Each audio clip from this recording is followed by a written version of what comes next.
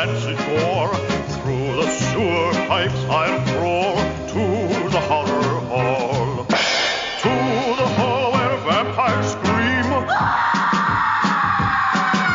Happy Halloween. From the What's up, cold posers? and ancient Or graves. possessors? Welcome to Punk Lotto Pod. I'm your co-host, Justin Hensley. Or, oh man, we should have thought up Simpsons names. Oh, gut-bustin' Grinsley. I'm Dylan Demon Boy Hensley. I mean, it's killing Hensley, really. Yeah. Demon Boy is my classic nickname because I wore all black to Wednesday church one time. I wore a black shirt and black jeans, and my cousin called me Demon Boy. I completely forgot about that. Oh, welcome to our first of 3 Halloween spooktaculars for 2023. First of 3. Oh, yes, the gimmick that we instigated year 1, like we had done like 10 episodes and we were like, let's do a gimmick. Not even 10. I think it was like we did 7 episodes and we were like, let's do 4 weeks of horror themed episodes. And we did it the following year. And then I think we did like this super truncated, like maybe like 2 years in a row, we only did like 1 or 2 things like that. We forgot to do it one year and we're like, oh, I guess we could do something like kind of spooky. But yeah, this year we're doing it kind of in line with our like season format that we introduced earlier this year. Much like our Skagist. This is a theme where we talk about horror punk / death rock, psychobilly, and gothic rock exclusively for, 3 weeks. So we break it down by each of those subgenres. And before we get into which subgenre you selected and what album we're going to talk about today, if you want more spooky material, head on over to our Patreon, patreon.com/punklautopod. For $1, you get access to all of our weekly bonus audio, videos, blog posts, everything. There's some like 200 posts over there on the Patreon. And last week, we did a Master Punk Theater where we discussed the 1996 horror teen drama, The Craft. Yes, The Craft. Really fun. It was. I enjoyed watching that movie. My wife said I really liked watching that movie the day after watching it. So it made a pretty big impression on the Hensley household. And this Hensley household, my wife has been a long-time fan of this movie. So it was an easy, you want to watch this? And she's like, yes, I'm going to bed now, but leave it on. So I'm sure she had wonderful dreams of casting spells. But neither of us had ever seen the movie before, meaning you and me, Dylan and I. So it was nice to get kind of a big movie for, is it for our generation? I guess kind of. Yeah, came out in 1996, yeah. Yeah. Our generation and like the youngest Gen Xers probably. Yeah. But yeah, you get that along with any other movie reviews we've ever done under the Master Punk Theater. And if you want to get spooky, there's our Return of the Living Dead review that we did over there. And you could check that one out. I actually just listened to a podcast about that exact movie and its soundtrack this week. Another podcast. And yeah, it just got me thinking about that movie. I'm like, man, that is a fun movie. It's a really good movie. And the soundtrack kicks ass. Have we done any other horror movies like that for Master Punk Theater? Well, not a horror movie, but we did Repo Man. That's at least related. Yeah, more sci-fi than horror, but still has some like thriller elements to it. Yeah, not seasonally locked or anything. Like, yeah, no, we haven't done any other. I can't think of any other horror movies that we've done. Yeah, I'm doing a quick glance over at our Patreon. There's actually this. Patreon allows us to do collections, and what I've done is I've collected all of our gimmicks together. So if you wanted to see or hear all of the Master Punk Theaters we recorded, they're together there under that collection tab. But yeah, you're right. I'm not seeing anything else that's like really horror-y, because we did like we've done a couple documentaries and then a couple more like comedy type things. But yeah, Dudes. Yeah, it's like Dudes is kind of like it's got a thriller skeleton around it, but yeah. I mean, Yeah, we those- haven't done Green Room, and even that's not even like an October horror movie. Like that's a thriller you can watch anytime. Yeah. So if you want to check out more, that's patreon.com/punklautopod. And yeah, Which we should do Green Room for a Master Punk Theater. That's one we haven't done. yeah. I just saw on TV that the Movies Network that I leave our TV on like 24/7 with the volume down was showing Class of 1984. I thought about that one. There's Class of Nukem High is another one. And then even like Surf Nazis Must Die is supposed to be Yeah. kind of punky. I specifically looked up like punk horror movies, and every article like lists the exact same like 10 movies. And they include like Repo Man too. So even those like lists are like reaching for like another horror movie to put in there. So yeah, Green Room is like probably the actual best horror movie, like most critically acclaimed horror movie with punk as its like main focus. I haven't watched it since the first time I watched it, and Really? yeah, I've only seen it the one time. You've only watched Green Room one time? I've watched that I watched that twice in the same week. I mean, I worked at the movie theater when that came out, so I saw it for free. But I saw it twice. I probably saw it like less than 2 days apart, 2 times. I think I own it on Blu-ray too, even. Yeah, I own it. I've watched it on Blu-ray at least once. Love that movie. The Blu-ray copy right here, and there's a Nazi Patrick Stewart right there looking at you. But yeah, I haven't watched it more than the one time, which still wrapped, so it means I didn't watch this copy. So I think I got it from like Redbox or something. But yeah, we should do that one at some point. Good movie, gruesome, very violent film, but it's good. It's really well done. So, does that director? I meant to look him up. Does he have he has something coming out soon? Jeremy Saulnier. He did Blue Ruin. I haven't seen that one. I didn't like that one that much. Oh, weirdly, he did 2 episodes of the 3rd season of True Detective. That's interesting. So he's got something. Dark came out in 2018. That's the only other thing I've seen. That's a pretty good one too. I didn't see that one. So he has a movie called Rebel Ridge coming out. It's a high velocity thriller that explores systemic American injustices through bone-breaking action sequences, suspense, and dark humor. So he's like, you know what? I'm gonna make another Green Room. It's really what that reads like. Then he's got another one in development called The Defection, but that's all that is known about that one. He also is a producer. I wonder, has he produced anything? No, he did. He produced something in 2007. So Rebel Ridge will have Don Johnson in it. Interesting. He is a producer on something called The Order, which is a series of bank robberies and a car heist frightened communities throughout the Pacific Northwest. A lone FBI agent believes the crimes were not work of traditional financially motivated criminals, but a group of dangerous domestic terrorists, which this stars Nicholas Hoult and Jude Law and Ty Sheridan and Journey Smollett and Mark Maron. Interesting. So he's got a producer credit coming out soon, but he didn't direct that one. But anyway, this is not. Well, we got some Master Punk Theater ideas in the future, but let's get into our Halloween Spooktacular. So I left it up to you to be like, which genre do you want to tackle for your selection? And I kind of assumed you were going to go this way, but you selected Psychobilly. I did. So my reasoning for selecting Psychobilly, I don't remember if I said this at the end of the last episode, if we decided that on air, or if that was after. But I can repeat it here. It's the dark alternate timeline where I go down the rockabilly path, evil Dylan, as I call him. If you were a true demon boy, instead of my adjacent broadly vintage wearing late 60s muscle car driving, not rockabilly listening, but classic country fan.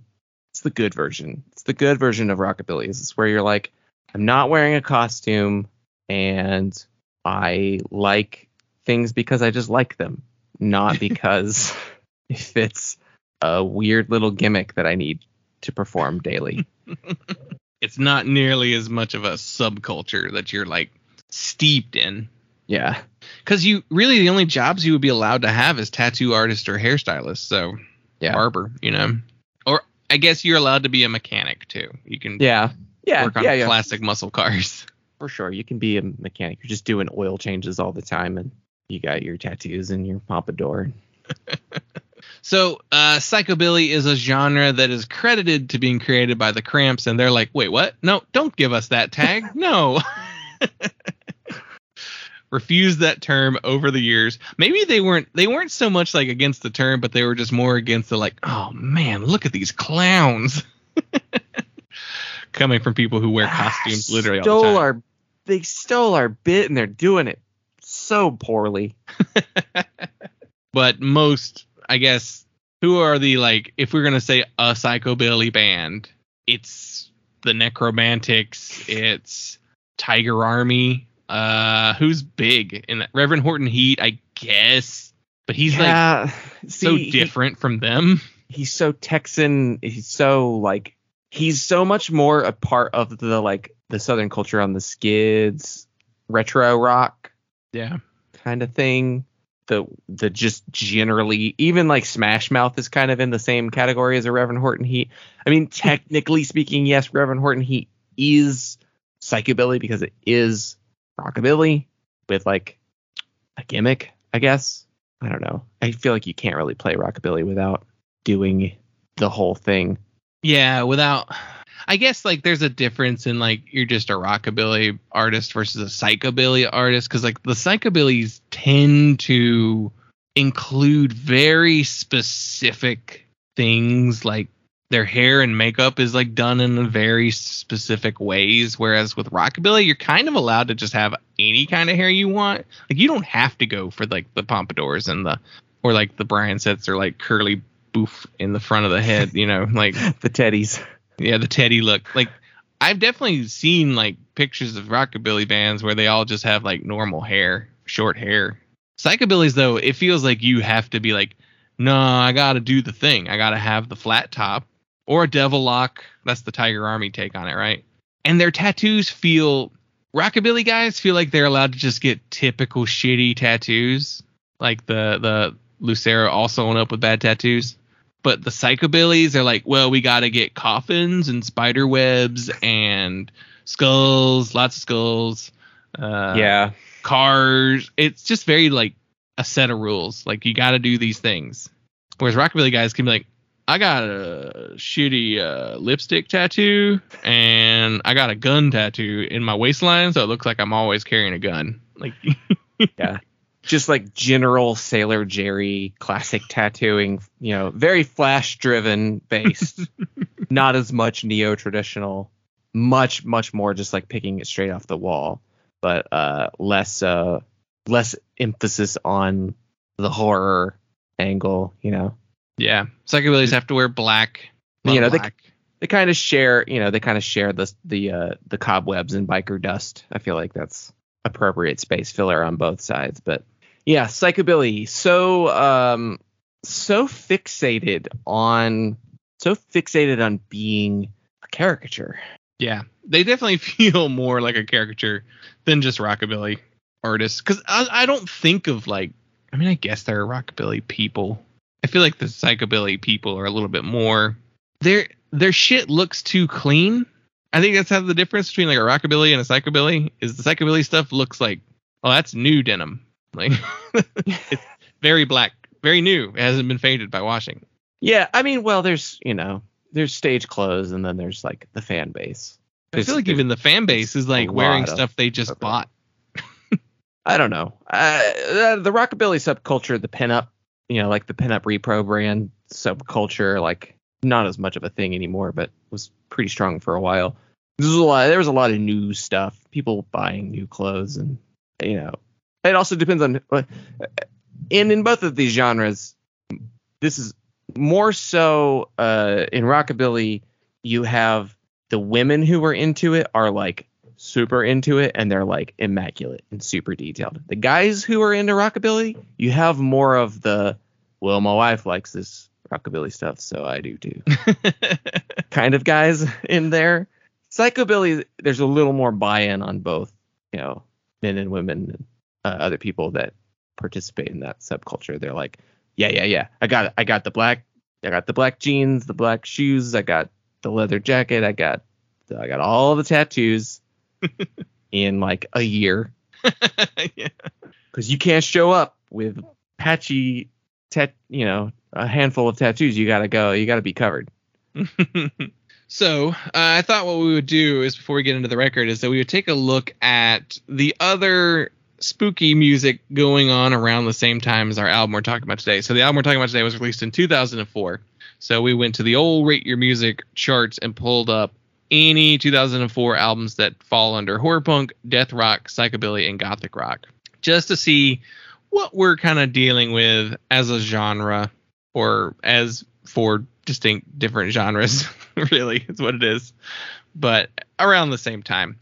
Right off the top, we've definitely come to the conclusion that gothic rock is the accepted version of all these genres, like the most widely accepted version of all these genres. It's the one that most people listen to, and it's the one that most people listen to the music from that are not like part of the subculture, because The Cure released a self-titled record that year. That's the one with like the drawing on a piece of paper cover. It's really bad. It's the worse. The more I look at it, the worse it is. It's a terrible cover. People like late Cure. I've never heard any late Cure that I actually cared about, like mid 90s and beyond, that I've never really cared about. But people like The Cure, I guess. This is interesting. This list includes A Perfect Circle. Is it though? Is it goth? It's in the secondary tags. As far as like the things that are like primarily gothic rock, 69 Eyes. Oof. That feels like that's a little more of a subculture pick. Yeah. Well, you got kind of like your gothic metal. There's a Lake of Tears record. Yeah. Gothic metal is also its own whole thing too. Like, it really is.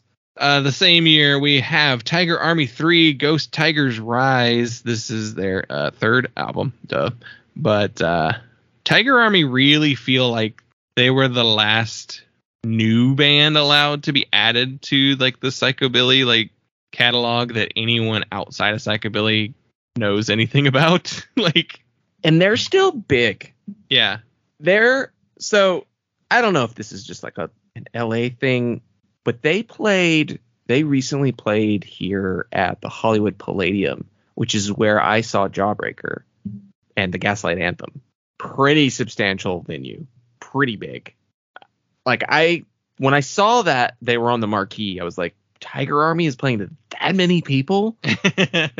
They're big, weirdly. Still around, still going. It might be one of the only ones. It's interesting. So as much as like rock is the more accessible genre that we're limiting to this time of year, 2004 is a pretty big year for psychobilly specifically, because it's the album that we're talking about, the Tiger Army record. There's a Reverend Horton Heat record. There is a Necromantics record. There's the legendary Shack Shakers record. There's a Southern Culture on the Skids record. Yeah, it's funny. Like, I was thinking, I was like, where are the goth bands? And then I guess it's kind of true. Like, I feel like goth didn't really become a thing. Like, goth rock didn't get big again until like the 2010s, maybe, because all the like emo bands at the time were like lifting The Cure in their their stuff at this point. Well, like, you have your like My Chemical Romance, Aiden, taking those goth aesthetics and applying it to like the emo screamo post-hardcore stuff. You have your AFI still. Yeah, I think the true goth subculture went a little more underground during this time period. It's much more into like dark wave, deeper into industrial, like fairly really obscure industrial, because it had just been so mainstream in the 90s. Yeah, it goes back underground for a while. It has its like kind of big mainstream aesthetic is carried on, but as far as like a continuation of the subculture, and this is a much less active time period for goth rock. And then there's like weird death rock stuff that I've absolutely never heard of, which is the majority of death rock. So Yeah. Death rock as a genre is like weird as shit. It's just like it means a lot of different things, and it's not clear what makes something actually death rock. And it's like bands you've never heard of for the most part. It's very underrepresented. I think also a genre where there's like the 80s death rock sound, and then there's a lot of horror punk bands that are maybe more in line with like Sam Hain that people call death rock. Yeah. I think Which death really rock is a is just genre horror that, punk. yeah, I think death rock is a genre that gets mislabeled often. Yeah. Yeah, I'm like scrolling just to see like what else even like jumps out. Like the deeper cut stuff. Like you got a Meteors record. You got An Unknown Henson record. yeah. Well, you mentioned Aiden earlier too. He's another yuck. Yeah. We've got the Phenomenauts. Which they're borderline. They're like sci-fi themed rockabilly. Yeah. Which that's a good talking point here. This is that time period. Gimmick punk. Gimmick punks. Yeah. Yeah, it is that era. I guess ultimately psychobilly is gimmick punks. Horror punk is gimmick punks. Like it goes. Is that the first gimmick punk stuff? I guess cowpunk is one of the first gimmick punks too. Yeah. But I think it's the Misfits kind of predate a lot of the bigger cowpunk bands. But yeah, it's it's funny. All gimmicks. Yeah, I do think this is a specific time period where it's just like I think psychobillies were like the dominant of these type of bands at the moment, because why was that one still so big at this point? Is it just purely because of like Hellcat Records and like? It's interesting. It seems like there was it's a post swing revival ska boom period of deeply subcultured punk, with for some reason psychobilly being the next one to have its cultural moment. Because I feel like psychobilly really doesn't, like, you can name psychobilly stuff, like, but I feel like you're stretching it a lot. You're having to be like the Stray Cats and even like the Meteors, like who else? Wanabats. Yeah, like Wanabats and who we've talked Batmobile. about. Batmobile. But those feel more 80s, 90s. And even then, while I guess they fall under that psychobilly category, but they feel more just like rockabilly bands. Yeah. In the way that Reverend Horton Heat feels more like a rockabilly band. Yeah.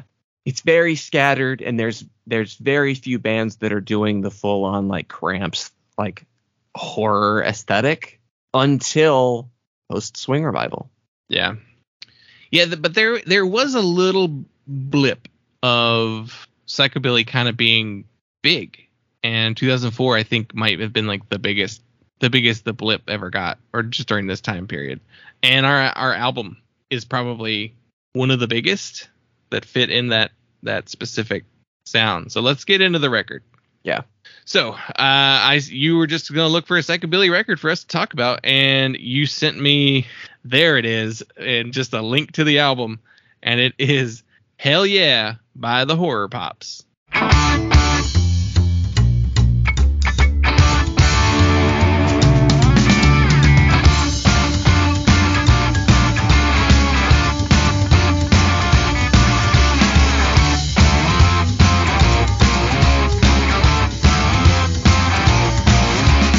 She's the one that always stands with a smile. She's pure and bright and bathed in some kind of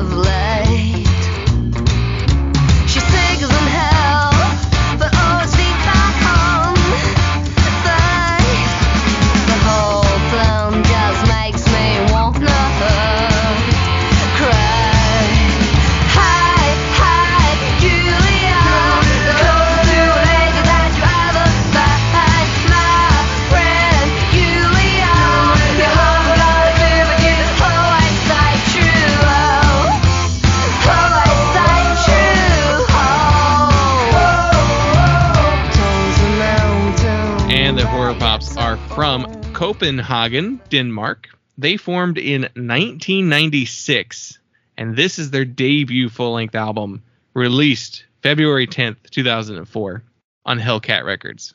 And we already mentioned it, but it's the same year on Hellcat Records, The Necromantics, Dead Girls Don't Cry, and Tiger Army 3.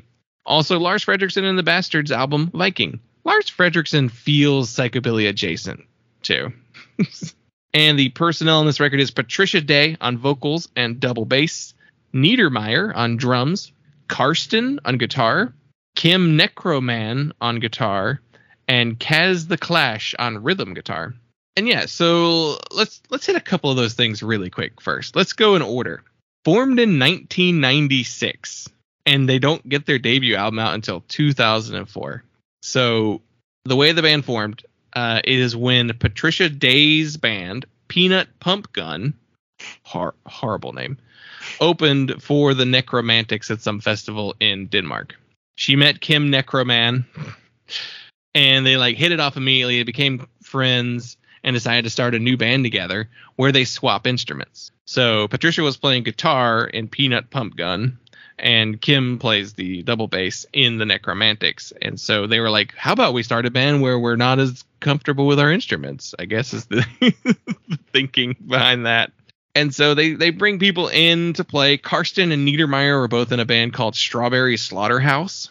And the group also features go-go dancers on stage, Camilla and Millie, who worked at the body piercing shop that Patricia Day also worked at. Of course she did. So I was like, what? Why did they take so long between forming and putting anything out? Well, in 1999, they recorded it's supposed to be a promo demo that they were meant to be sending out to try and get signed. They recorded 7 of the songs that are on this record. That demo leaked, and then 2 of the songs on that demo became club hits in Denmark, Danish club hits. Ghouls and Psycho Bitches Out of Hell were the 2 songs that they're yeah, these are smash hits in clubs in Denmark. It's just what? Why? What clubs? And Denmark they didn't allows their citizens to do too many drugs. Denmark does? That's Netherlands. That's the Netherlands. Yeah, I always get those two confused. The Dutch and the Danish, they are slightly different, though they are neighbors. So I don't know how. They're not that different. Come for me, Dutch and Danish listeners. We're gonna get hits in oh yeah. We always whenever about the Horrorpops. So Denmark. Denmark's a weird country because it's it's part of Scandinavia, but also it's still attached to mainland Europe. It's funny. It's are you really Scandinavian or you just want to be? No, we had Vikings. All Germanic is what I'm getting at here. Yeah. So, yeah, Europe has this whole Scandinavian countries. The Scandinavian, it's the non-Germany, Poland countries. The Scandinavian countries, Denmark, Holland, they all have this weird fascination with 50s American culture, because it's a really big subculture in Sweden too, where they just they buy American 50s, maybe some early 60s American cars, rust as shit. They just get them running and they drive them around all over Sweden or whatever. It's it's really, really into it, really committed to a bit as a lifestyle. I forget what that's called. There's a name for that subculture. Well, you get it in Asian countries too. Yeah, but see, yeah, you do. But that also got imported real early.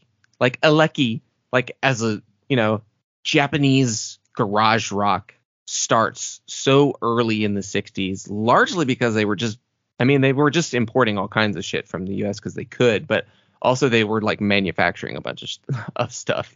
They started making cheap guitars and to be sold in department stores in the US because everyone was well, guitars are it now.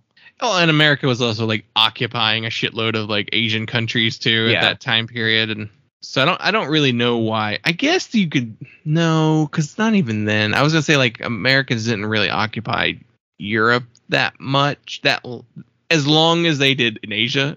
Well, they did in Germany, but that's it, really. Yeah. So You is it didn't just have- like stuff is getting out of Germany, and maybe that's why that kind of it's getting imported over there, and then it's being exported out of Germany into the other like countries in that area? That's I don't the know. thing, though, is like I don't think that Germany has a big like 50s scene. Like Yeah. I don't think of a German psychobilly scene. Not really. There probably is one, but it's not like it's probably more derivative of the Danish ones, you know. I don't Yeah. know.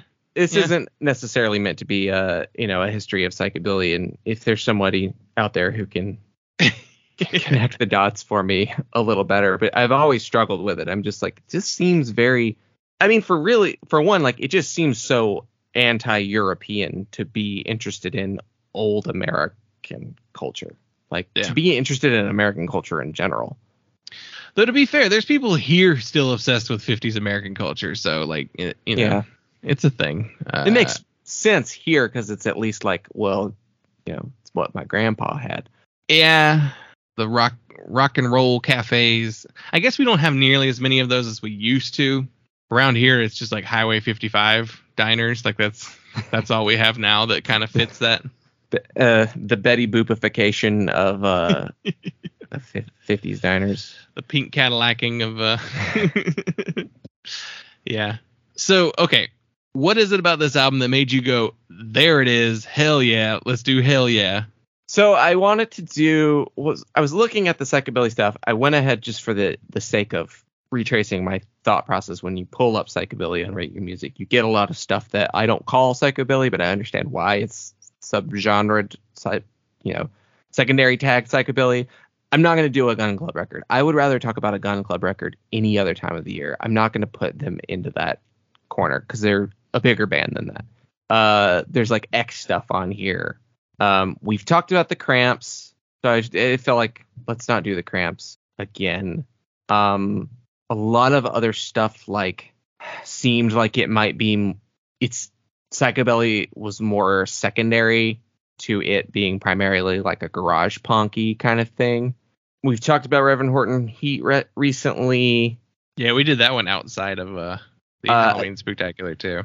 I briefly considered the Flesh Eaters, but again, it felt like punk blues, garage punk. It's bigger. Like they have the horror aesthetic that puts them closer to psychobilly, but musically it felt like they're something bigger than psychobilly. It's a lot of Cramps records. Yeah. When you're looking at what's popular on here, most of it is Cramps records. And then like weirdly stuff I don't know, like the Coffin Shakers, like slightly newer stuff. Yeah. This one, I want to say it's second page, and that's where it got. I was like, okay, Tiger Army, maybe. There's a couple Tiger Armies. And then I saw that Horrorpops record album cover, and I was just like, I know at least half of that record already because we had it Yeah. on your iTunes.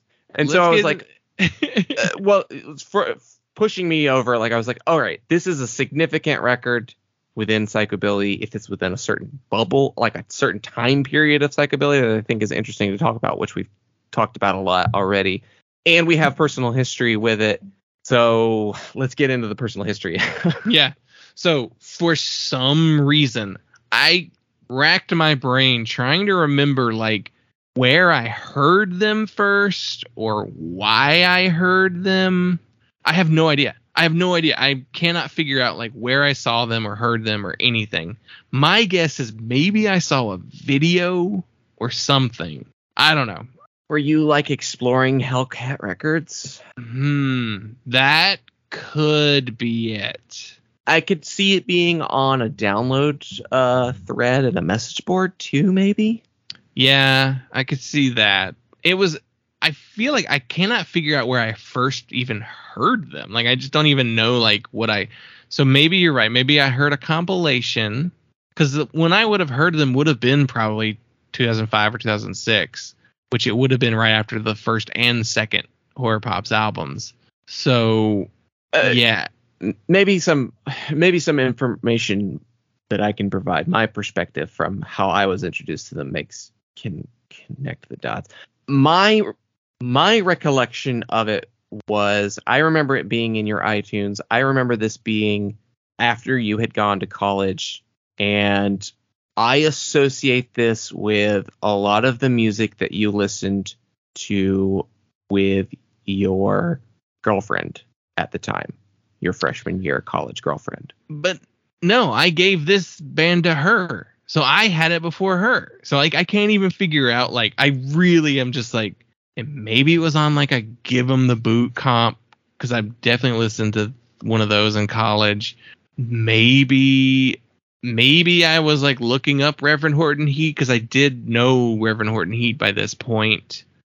Maybe just from the Misfits, because I would have been like devouring everything Misfits around this time period too. So you're right. It could just been like a message board thing or a The blog universe thing. wanted you to find the Horrorpops. They wanted me to find the Horrorpops and listen to 4 to 6 of these songs only, not the whole album.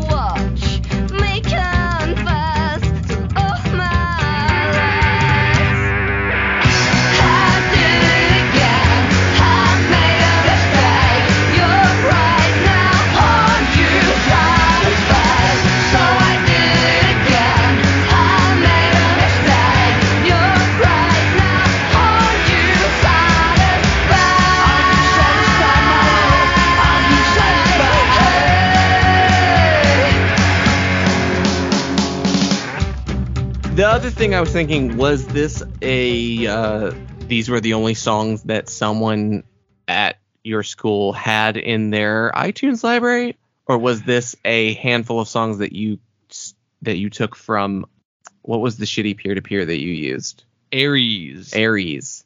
Yeah, because they had blocked Kazaa and LimeWire at the school. And it's very funny. There's a guy there who I went to school with. His name is Jonathan Ammons. He's a musician too. That's why I specifically mentioned his name. He's been putting out music for like 20 fucking years. Crazy stuff. a lot of ambient. Yeah, a lot of electronic music, but like lots of other stuff too. But we remember asking him, like, how do we download stuff? And he's like, I'll never tell. He used some software. Like, we were like, we know LimeWire and Kazaa are blocked. What works? And he's like, I'm not going to tell you, because if I tell you, they'll figure it out. And I was like, and then like I had heard of Aries, and I was like, was it Aries? And he's like, no, I don't use Aries. So even he was like, that works, but no, it's not Aries. My guess is he was SoulSeek? I wonder if he was using SoulSeek. Probably SoulSeek. Still going. Still works. Still the main way to get a lot of music. You can illegally. get everything. Yeah, still on it still. You gotta wait maybe a couple weeks if it's brand new, but if it's big enough, it might be there first week. But it might be there early if it's big enough. Yeah. Weird that it's torrenters who are using SoulSeek still primarily. So torrenters are still out here. They're still torrenting everything. Movie, TV, music. They're torrenting it all still. Comics. But I don't even have patience for it anymore. I don't want file management. Yeah. SoulSeek's enough. It's pretty streamlined. Yeah, so I definitely downloaded it through Aries, but like I said, like, why would I have wanted to download it through Aries? It has to be like I said, it has to be like a message board or something. I heard a song, saw a video. We're still in MySpace era. Maybe somebody had it on their profile or something like that. And I was just like, that's pretty cool. And I threw their name into the Aries thing. And those are like the 6 songs that it pulled. And I liked them enough to listen to them and put on like burn CDs, but not enough to like listen to more by them. Yeah. We never made a point of downloading the rest of this album. I remember having this in your iTunes, having the album cover in your iTunes. We took the time to go put the album cover in the iTunes library. Didn't bother to download the rest of the album. Because maybe it's because like one or two of those songs that was just like, that's fine. I don't love that song. And I was just like, if I only have 6 songs and don't love all of them, I'm not going to love every song on the LP. I have probably listened to this album in full before this week because nothing on here sounded new to me. Like, I feel like I'd heard everything on this record before, maybe a couple times. So like, I probably eventually got around to it, but never enough to like download it myself. So maybe like streamed it on Spotify in like 2016 or something like that. I don't know. I don't know why I would have listened to the whole thing, but so, okay. Horrorpops are they like number 3 on the list, or are they even higher for like the psychobilly from this like Hellcat, post-Epitaph Hellcat era of psychobilly? I think we know now Tiger Army has the staying power and people still like them. Yeah, Tiger Army is the one that has stuck. I think Necromantics being older, having like recorded putting stuff out from earlier on, because they formed in like 89. Yeah, Necromantics have been around forever. They were there for the first psychobilly boom and in the 90s. Because like then it is Horrorpop. But there's 3 Horrorpops records. Yeah, there's only three, 2004, 2005, and like 2008, and they were done. Though currently active? Yeah. Question mark? They are active currently. They had planned on doing like a reunion tour, and then COVID happened.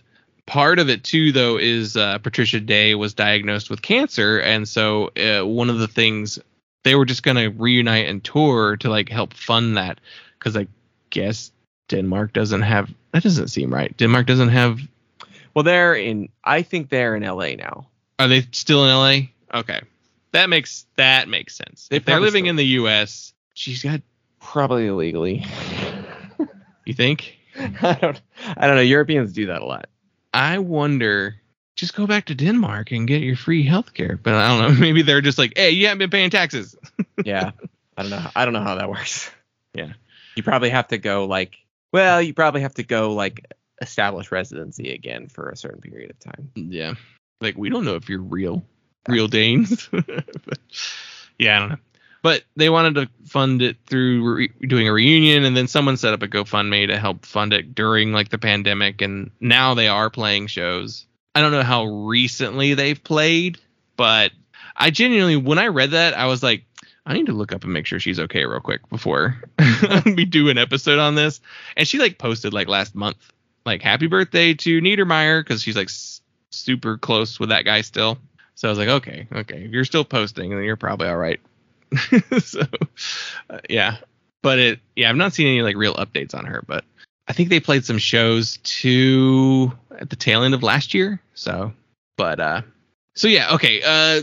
They're like one of the bigger ones. They're one of the last big ones to kind of be like added to the psychobilly canon, which I feel like that genre is probably like starving for any new bands. So that's why you'll always be like, I've never heard of most of these artists, because they just will accept anyone into the ranks. Like, yeah, we're going to talk about you, random Los Angeles band that has 2 albums. 2023 psychobilly albums. There's a Coffin. 2023. There's a Coffin Shakers record. There's a Reverend Horton Heat record. Of course, there's something called Count Spookula that is called Halloween music, rock and roll, rockabilly, musical comedy, psychobilly, horror punk, novelty, heavy metal. So it's clearly just a joke project. And a Batmobile record. That's it. Those are your 4. And then there's something called Robert's Laffit by Blue Dolphin that's primaried post-punk garage punk with a psychobilly secondary. They are a Houston, Texas band. So yeah, no new psychobilly really. Man, if Batmobile is like, oh, thank God there's a new Batmobile album, you know. With artwork that looks like a children's album. And Reverend Horton Heat, who's just like his own thing. So our only true one is the Coffin Shakers album. I did not know there was a new Reverend Horton Heat album. And the Coffin Shakers are Swedish. Of course they are.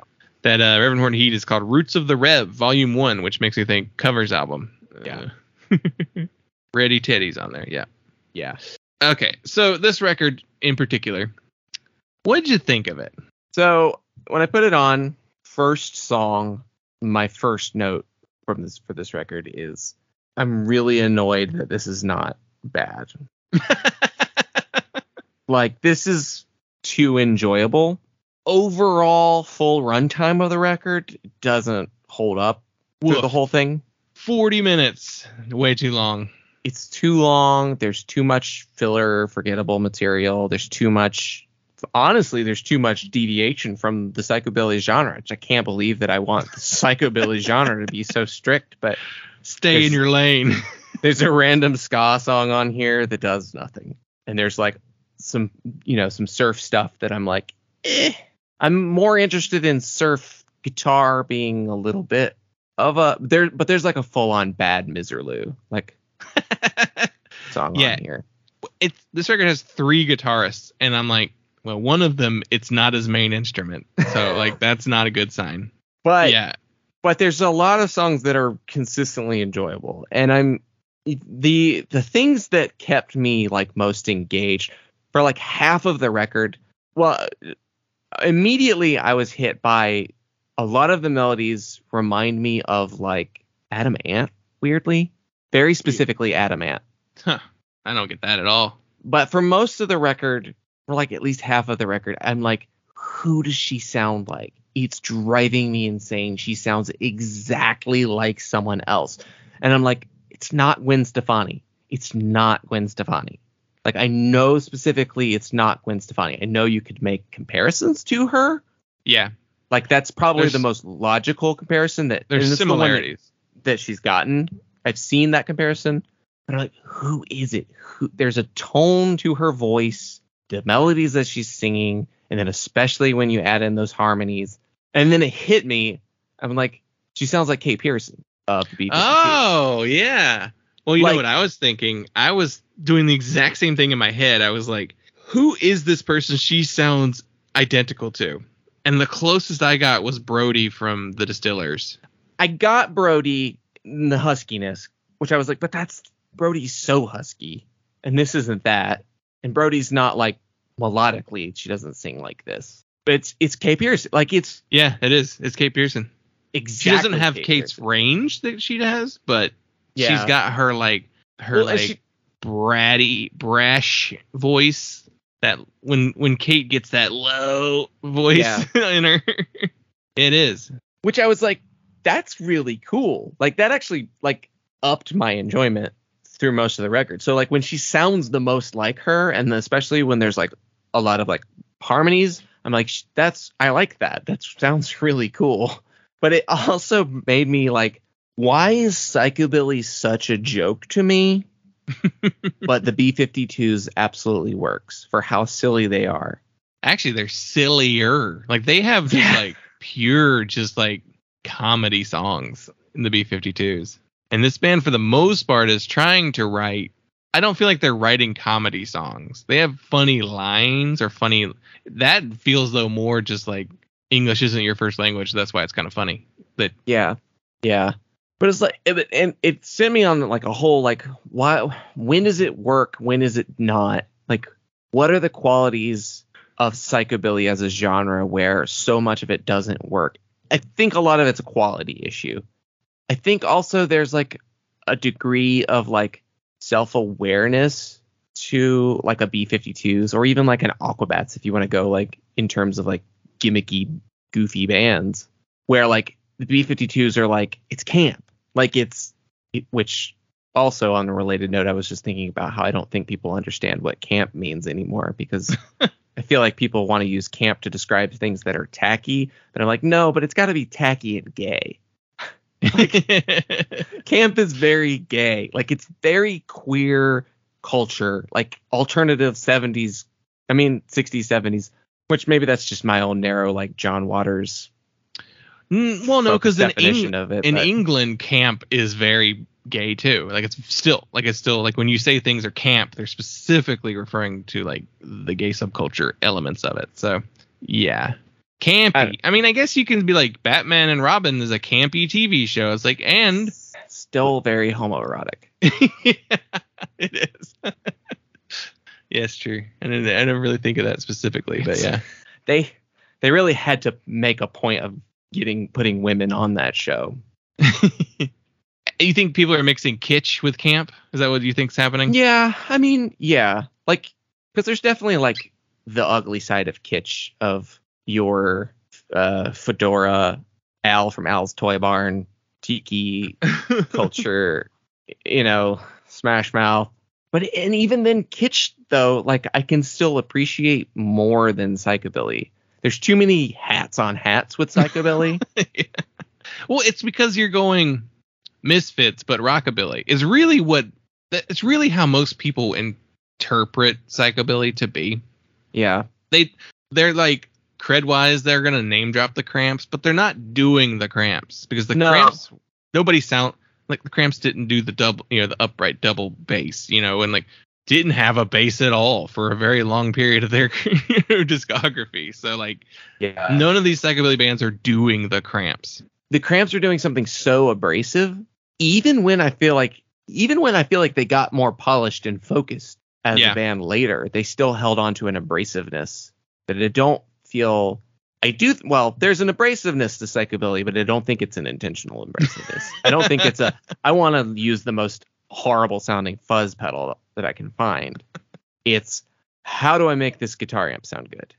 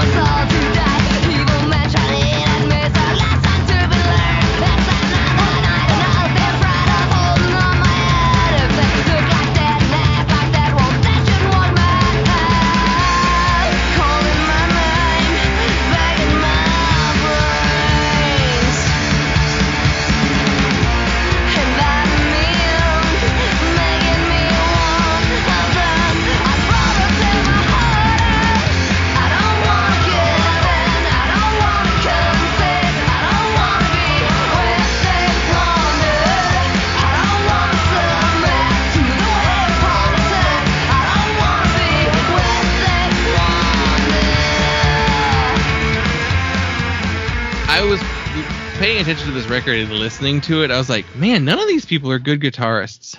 Like, the guitar work is not very good on this record. I think Patricia pulled off the double bass better than Kim pulled off the guitar. They had to bring in their like guy who's like, I guess that guy who played rhythm guitar was in the old lineup of the band because he was gone by the time this record came out. Cash, the Clash, or whatever his name was, he's gone. Johnny Clash. Kaz the Clash, he's gone by the time the record comes out, which maybe means he's just on the old songs, maybe, because they just used those they didn't re-record them for this record. They just used those tracks that they had recorded and put them with these tracks, which they recorded the same place in LA. So yeah, I guess that was just them being like, okay, let's go back to our basement, because I feel like that's what it is. If they named it, but it was just like, it sounds like all these songs sound like they were recorded at the exact same time, but really they're 5 years apart, but they sound exactly the same. I mean, that could be the mastering, I guess, but yeah, I would love to get like the full track list of the original. I don't know if I've seen that, to see which ones are let's see if I can pull that up, to see which ones are the ones that they added later. Because I feel like listening to it, I can tell which ones are the ones they added later to fill it out. Because there are some songs on here I'm like, man, this is not very good. I really did not like Girl in a Cage. Is that the ska song you were talking about? I think so. It's got upstrokes. But my takeaway was just a nothing song. I did not like Cool Flat Top. Cool Flat Top is one that we had. Yeah. And it's been a running joke ever since then for us. the reference that we're making. Yeah, not a very good song. Psycho Bitches Out of Hell is okay. But it drags. That one was pretty them quickly. doing the Cramps the most. Yeah. That was weird that was like a club single. Strictly at psychobilly clubs, I guess. I don't know. Ghouls was the other one that was like part of that single. And that's like one of the better songs. Yeah. Dotted with Hearts is weird as shit, where they just are like, the guy's doing the Monster Mash guy voice, but he thinks he's doing Elvis. Dotted with Hearts, that song specifically, I was so frustrated with because it's mostly great. It starts with a cool riff. It's got a super memorable chorus. The harmonies are beautiful. She sounds great on this song. Like, it's one of the strongest songs on here. And then they absolutely threw it away with not just the dumb talking bridge part, which was like, I get why you're doing that. Like, put that in one of the dumber songs. Like, it would have worked. But it goes on too long. The song itself goes on too long. And then they botched the ending of it with the ooh-wee-oo. Yeah. Like, You're doing the wrong. You're mixing. doo-wop outro. You lost it. It started so good. What's a Baby Lou tattoo? Baby Lou tattoo. Baby Lou? I don't know. That line just made no sense to me. It's like, is this another just Danish? The only thing that comes up when I search for Baby Lou is a VeggieTales character, so I don't think that's it. Baby Lou tattoo. That one annoyed me just because the way she just did that song. I don't know. And then the surf song at the end is not very good either. It's like, y'all are not good enough to do this. What's Under My Bed wasn't great either. The standouts to me, Mistake. That was like their single. Like, they made the video for it. They played on Jimmy Kimmel. They played that song. They were big enough to play on Jimmy Kimmel. But I will say it's Jimmy Kimmel in 2004. It's like the other late night show that just started. It wasn't like an institution, and it was on another network that's never had a late night show. And a lot of places didn't carry it because in Charlotte, they didn't carry Jimmy Kimmel for years. Yeah. I knew this because they would always be like, Chris Jericho is going to be on Jimmy Kimmel tonight. And I was like, how do you get that? On ABC. And I'd be like, not our ABC. Yeah, it's like Rocket from the Crypt being on, Craig Kilborn? Yeah, right. Like, it's not that impressive. Yeah. Nobody cares. So I like Mistake. I like Where They Wander. That was a pretty fast, fun, catchy song. I like that one with some woes. I thought Emotional Abuse had some like interesting playing on it. It was a little slower song, but like, I don't know, there was some like a stop start kind of guitar thing in that I thought was unique, which might just have been like, wait, how do I do this again? Really? But Julia's all right. Drama Queen's pretty good. Like, I get why I'm like, yeah, about 6 of these songs is worth listening to, and not really worth going out of your way to listen to the rest of the record. I assume the 6 that I had were the ones a lot of them were the ones I knew that I thought were still good. But no, I knew Baby Lou Tattoo, and I did not really like that one again. The ones I remember were Julia, I want to say Drama Queen, Mistake, Cool Flat Top, Psycho Bitches Out of Hell. Those are the ones that I remember. Yeah. You maybe had Baby Lou Tattoo, but it didn't make an impression on me then. I did have some from the next record too. So, but Yeah. I started to listen to that one, and I'm like, man, this is not as good as the one before. And I don't know these as well. So I may only been like 1 or 2 off that one. But so the band doesn't record the record and the rest of the record until 2003. They play their record release show in Amoeba Records in 2004. They were then supposed to follow that up with a tour of the U.S., but then got held up by immigration, just not allowed to do it. So they had to go back home. They were then able to join the Offspring on a European tour with only 3 days notice. It was like they called them and said, hey, you want to do this? Which to me means somebody was supposed to come with them, and they couldn't get in. And so then they do that, and then they do their own little headlining tour of Europe. Then they come back to the States to play Jimmy Kimmel, and they're in the movie Punk Rock Holocaust, which Dylan and I actually discussed as our movie to do for Master Punk Theater. I don't think I knew that they were in that movie, and it kind of would have been fit a little bit more to do that one. But that's like a super low budget. Yeah, that's the Warp Tour shot. It's all like shitty digicam, maybe not even digicam. It's probably to cassette tape. Extremely low budget, non-actors. Yeah, I think Steven from Steven's Untitled Rock Show's in there. Lots of bands from the Warp Tour. the Aquabats are in there. Horrorpops are in there. It's on Internet Archive, so that one would have been more work to watch. Yeah. Clearly not for you, because you would have watched it on your phone screen in bed. Yeah. I can't believe that. I don't think we talked about that on the main show. That's on the Patreon. Yeah. It probably would not be an enjoyable movie. It'd be enjoyable to be like, wow, they got those guys to be in it? Weird. Okay. But by the end of the year, both Millie and Karsten would quit the band. Millie, the go-go dancer, would quit the band because she went back to school. And Karsten quit the band because he had a baby and was like, I want to stay home. And the Horrorpops want to tour way more than... I think that's why Millie quit too, because there's too much touring. Yeah, okay, this is a bone I have to pick. They have a go-go dancer. Two go-go dancers, but they're a 50s band? You're getting your decades mixed up. Go-go is 60s. It's mod. It's soul. It's not rockabilly. Patricia and Kim are married, so they stuck it out. I think they're still together. There's a picture of them together last year, so I assume they're still good, still together. Very little sourcing on anything like that. In a little piece of fun serendipitous timing, Zia Records just reissued it with their own special color in July of this year.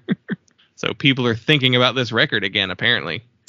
Zia does special pressings of Superchunk records that they don't sell. Zio does special pressings of weird stuff. I'm like, y'all are only selling these online and in Zia stores in Arizona and Nevada. And so I found two reviews researching for this that had some stuff in it that I kind of wanted to bring up. So there's a Punk News review from 2004 that says this record will inevitably be ignored by image-conscious indie snobs put off by the band's less than serious imagery. They'll go into this expecting some level of irony to justify the band's over-the-top visuals, but won't find it. However, artwork aside, Hell Yeah is packed with so much infectious songwriting that there's no need to fall back on the usual trappings of the psychobilly genre. A couple things there. The indie crowd is not going to care about this Horrorpops record. Not because they're it's not ironic enough. It's no, they just don't like it. Most people don't like it. It's not a thing that people are into. But there's no need to fall back on the usual trappings of the psychobilly genre. I think it's got a lot of the trappings of the psychobilly genre. I don't know what you're talking about not having them. You hear that clicking bass. There's one. The unnecessary clicking bass. So on the clicking bass, I had to search why does psychobilly have clicking bass again, because I'm just what is it? How are you making it make that noise? There is too much involved in psychobilly bass. Rockabilly too. Rockabilly does the clicking bass thing too. The Rockabilly revival stuff does a lot of that. It's a callback to a lot of rockabilly not necessarily having a drummer. So the bass player is overplaying and basically plucking the strings, making them slap against the neck to make it click. So you have a pronounced click, click, click meter. You have that timekeeping really pronounced from the bass. It just really latched onto that in the psychobilly. And there's so much involved with you have the acoustic tone pickup.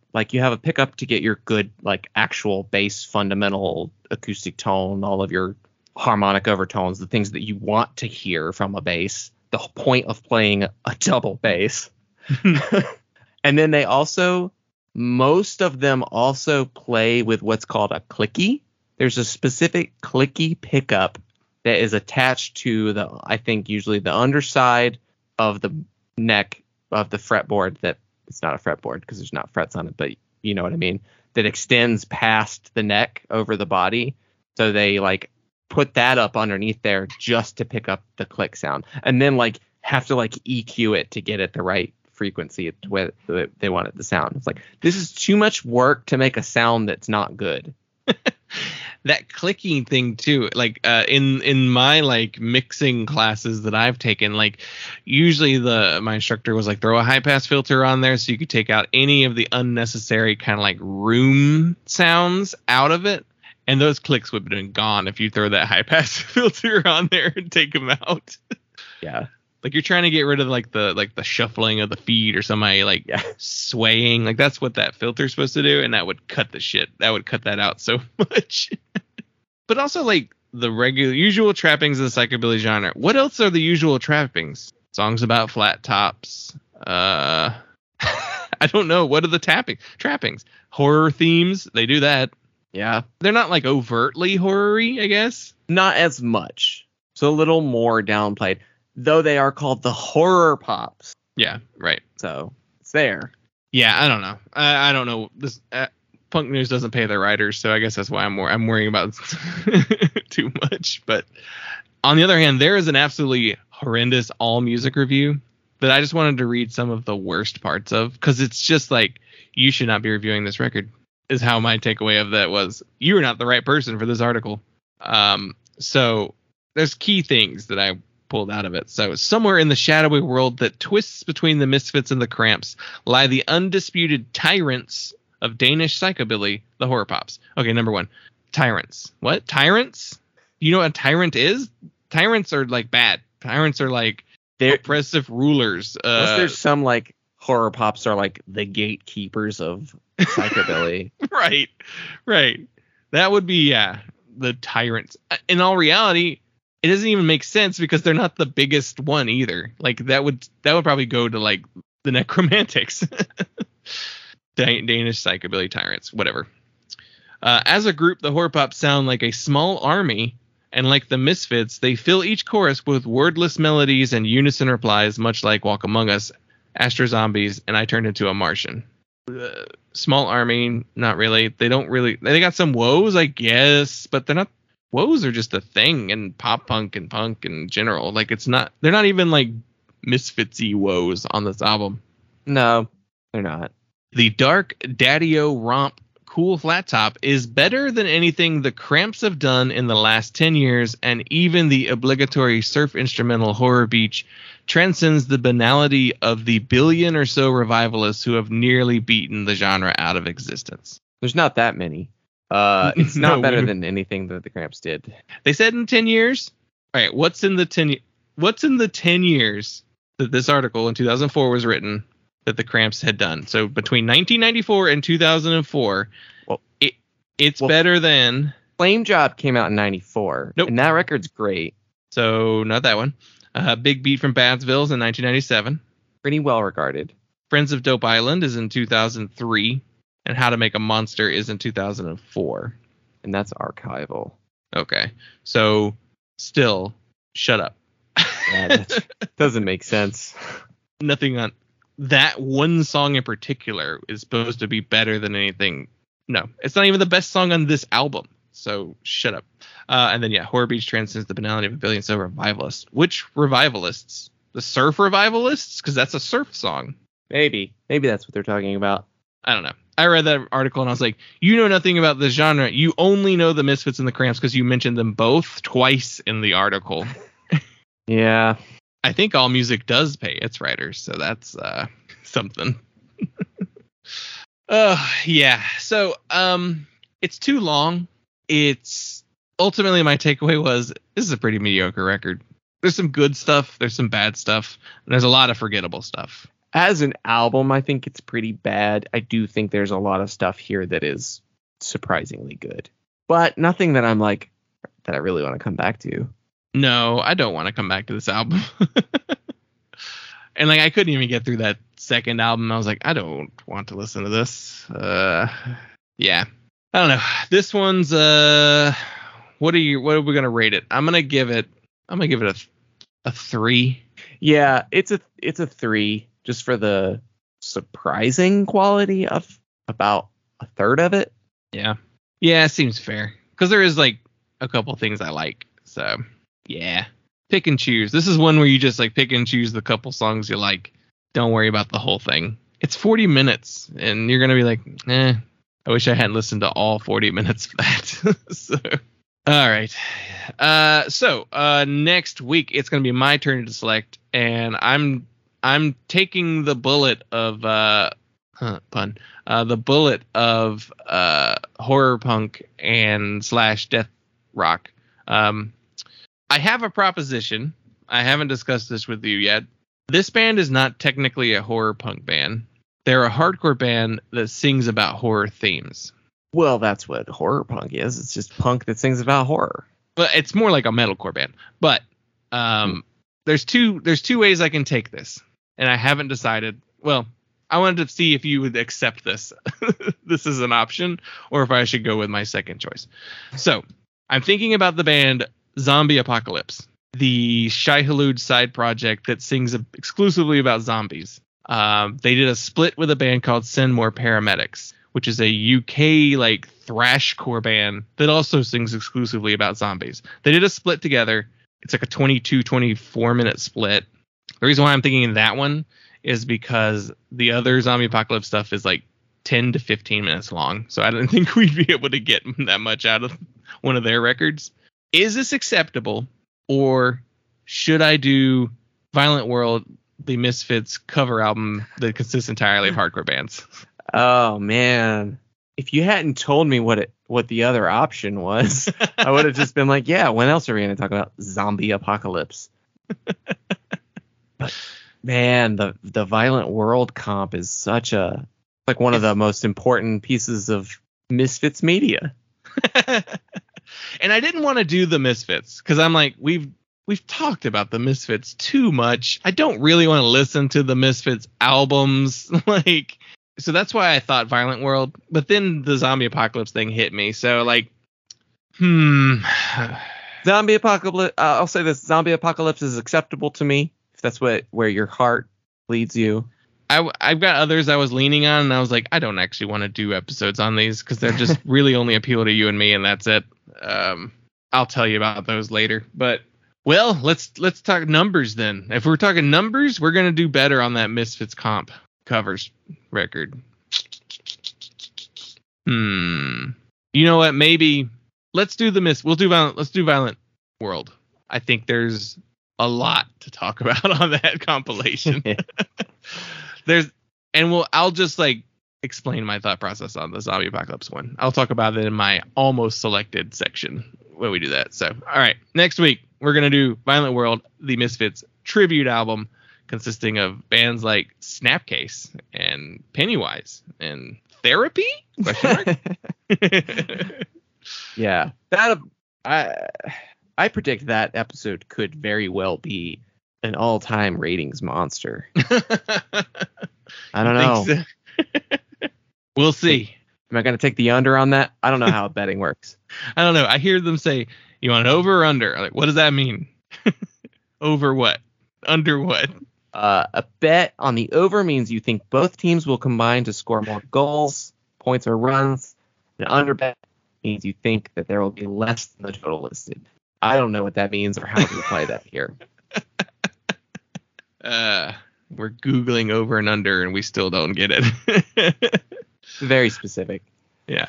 All right, let's do Violent World. We'll talk about that one next week. So thank you, everyone, for listening. You can follow us on all forms of social media. We're on Instagram, Twitter, Facebook, X.com, Threads. We're on Blue Sky. I got two Blue Sky invites if anybody needs them. Dylan's probably got one too. Yeah, I got at least 3. I don't know. DM us. Well, we'll shoot you one. We'll give you one. It'll still be there. Yeah, no one's gonna claim it. And no one's gonna move over there until it's open. Yeah.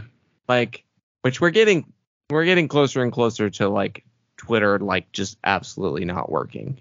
Yeah. Searching is turned into nothing on Twitter. So yeah.